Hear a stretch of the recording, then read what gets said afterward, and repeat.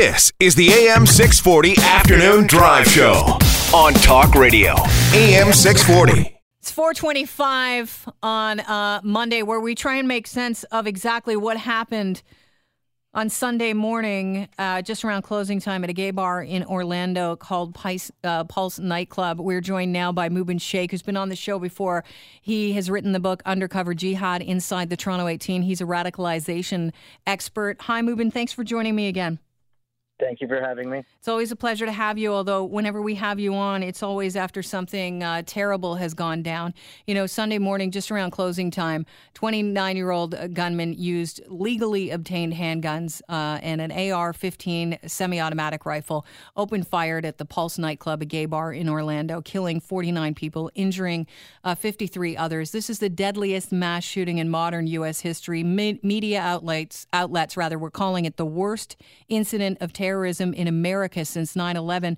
Mubin, you know, when I watched, the footage on several media outlets and I started to read stories about it, I immediately thought, wait a minute, this is a hate crime. Can we separate hate crime and terrorism? Well, sometimes it's not mutually exclusive. In the case of this individual, he was already a homophobe. He was a racist. He was a wife beater. It seemed that he, according to colleagues anyway, that this was a guy who constantly talked about killing people. And when colleagues were then approached afterwards, of course, they said, you know what, we're not surprised that he did this. And moreover, for him to then call 911, actually 3 calls were made to 911. He made one call, he hung up. A second call was made. He had a brief conversation. And a third call is where the dispatcher called back, and they had a longer conversation. But for this guy to, after the fact, decide to call, 911 to declare his allegiance to ISIS, it looks like he was slapping on the ISIS label to give more gravity to what he had done. Yeah, I'm glad that you brought that up, because here's what the FBI had to say. I'm going to play some audio for you, okay? Part of what motivates sick people to do this kind of thing is some twisted notion of fame or glory, and I don't want to be part of that. So far, we see no indication that this was a plot directed from outside the United States, and we see no indication that he was part of any kind of network. It is also not entirely clear at this point just what terrorist group he aspired to support. During the calls, he said he was doing this for the leader of ISIL, who he named and pledged loyalty to, but he also appeared to claim solidarity with the perpetrators of the Boston Marathon bombing and solidarity with a Florida man who died as a suicide bomber in Syria for Al-Nusra Front, a group in conflict with the so-called Islamic State. That's the FBI in a press conference. Mubin Sheikh joins us now. He's a radicalization expert. Mubin, can you just, when I hear that, can you just affiliate yourself with a group just by mentioning them before and after and during a crime, and then it becomes terrorism? Attach yourself to a group that inspires fear and it makes you seem more important. Is that, this seems like a madman. Well, it's exactly right. Normally what we see is, when there's a process of radicalization, you can see a very clear, identifiable process where a person goes from here to there. Statements on their social networking sites, other individuals who he was known to, all coming forward and saying, yep, this guy was always like this. So what we see here is a guy who looked like he had a death wish already. Mm-hmm. The FBI had earlier reported, he wanted the FBI to raid his home and kill his wife and kids so he could die as a martyr. So then that led me to think, well, wait a second, is this guy just a murderer and then suicide by cop? Yeah. This is probably the reason why he called 911, because he realized he's not going to leave this place alive. And you know what? The media will, of course, as soon as we hear ISIS, it's an ISIS attack. Secondly, if I can just quickly on when the government agencies speculate on, no foreign links, things like that, we have to look at it 2 ways. One is this is exactly what they've said. They said, look, take credit for it. You commit the attack, we'll take credit for it. Al-Qaeda did the same thing. So it's not so odd that he would affiliate himself with the Boston Marathon bombers or others, because in his worldview, it was just that general jihadist identity that he could latch onto. But to make, I mean, it just seems to me, even though we're hearing about terrorism, his dad said, I didn't know he was a radicalized individual, and I didn't think he had any terrorism links. His wife said, no, his ex-wife said he's just a crazy person. Is this exactly what Osama bin Laden wanted, claiming affiliation with any terrorist organization to bring down the West? Well, Osama bin Laden's main thing was to claim Al-Qaeda. I mean, they put out stuff before saying the exact same thing that ISIS is saying today. Do the attack. If it's good, we'll take credit for it. I mean, if there was a sinkhole that killed people, ISIS would take credit for it. They really are that opportunistic, not realizing that this guy also declared allegiance previously because, of course, he was under investigation twice. He was interviewed by the FBI twice. And, of course, that raises the other question, how does a guy interviewed by the FBI on sympathy for a suicide bomber get access to an AR-type rifle? That's also another angle of this story. Yeah, well, we know that he was a security guard. And apparently there's media outlets in the States saying, well, he got turned down for body armor. That's only because they ran out of the body armor. Right. It wasn't in supply.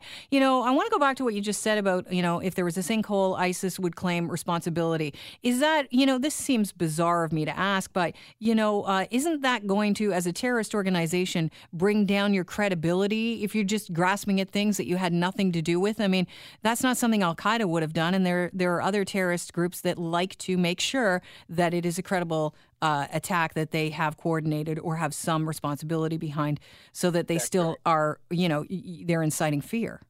That's right. That's exactly right. And it's one of the reasons why the main differentiating point between ISIS and Al-Qaeda is ISIS has they opened the door to everybody, right? They said, come one, come all. Al-Qaeda is very, very careful. They vet their people. They make sure we know exactly who you are. They don't take mentally ill people. So for them, for ISIS, look, as long as there's an attack and they take credit for it and everyone then keeps saying ISIS, ISIS, ISIS, their objective is complete. Do you fear this may become a trend for, people that are mentally unstable so that they can attain more notoriety? Boston, Ottawa, San Bernardino, now Orlando? Yeah, I think in some cases it is by design. I mean, it's you can see even in the sting operations that are out there or in actual plots where people are actually doing this, a lot of vulnerable youth, a lot of mentally ill people. This is the kind of people that they attract. They're not attracting. You'll have your, handful of well-educated, well-adjusted or seemingly so. But the rule set, seems to be they want the nut jobs because that the nut jobs are the ones who are going to go off and do these sorts of things. Now, you said there are three things at play. I know you were talking to Chris off air, and those three elements at play in this situation with regards to Orlando are what? Right. Terrorism, hate, and access to weapons. It's a perfect storm in that regard. I mean, he was already homophobic, being a Muslim himself. And listen, the reality is there is intolerance for homosexuality, not just in Islam, but in Judaism and Christianity. And you have, of course, communities in all of these faiths who have, gone with the times and understand that, look, we live in a society where you have people of all different backgrounds, all different orientations. And, unfortunately, this is one thing that, aggravates this. It makes it easier for us to now talk about the Islam angle and kind of not, really look at the hate angle because look at James, I can't remember his last name, Hallow, I think, L.A. in Los Angeles. He was on his way to hit the gay pride parade. Holmes. Right, Holmes. That's right. I mean, he himself had a male partner. So another story came out where, in this case of the Orlando shooter, a drag queen saying that this guy was my friend. He came to gay bars with us. So that you know what? I thought that too. This is a guy that went weightlifting. There's just all kinds of alarm bells going off here about possibility of having those leanings himself and not knowing how to deal with it. And take it out, exactly, and retaliating on other people because he hated himself. Well, I mean, how do you fight this kind of terrorism? I would imagine it's a multi-pronged approach, and I imagine that people's heads right now are spinning with regards to law enforcement and the FBI and several different outlets on how you deal with more of these issues. More of these are going to happen. More of these copycat and disenfranchised people, creating, going for notoriety. I think it's just inevitable this will happen. Yeah, I don't want to do the PC point, but when we say, look, don't blame all Islam, don't blame all Muslims, there's a public safety component to this.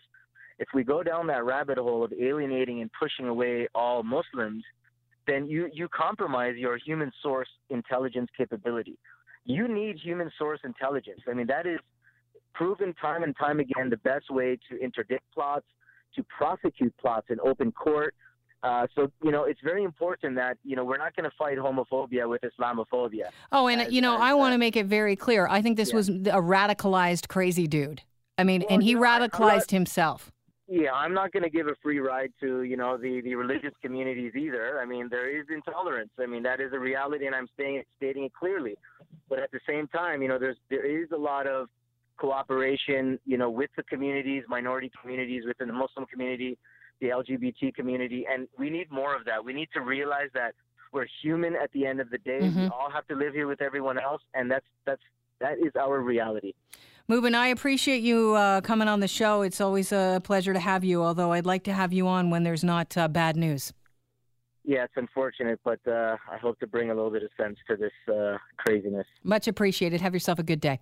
Cheers. It's 4:36. Got to get out to take care of some business and then back with some of your thoughts and your reaction to the shooting today. Do you think it was a crazy man who's attaching himself to terror groups in order to make him seem more important? Or do you really believe this was an act of terrorism? Talk Radio, AM 640 Toronto.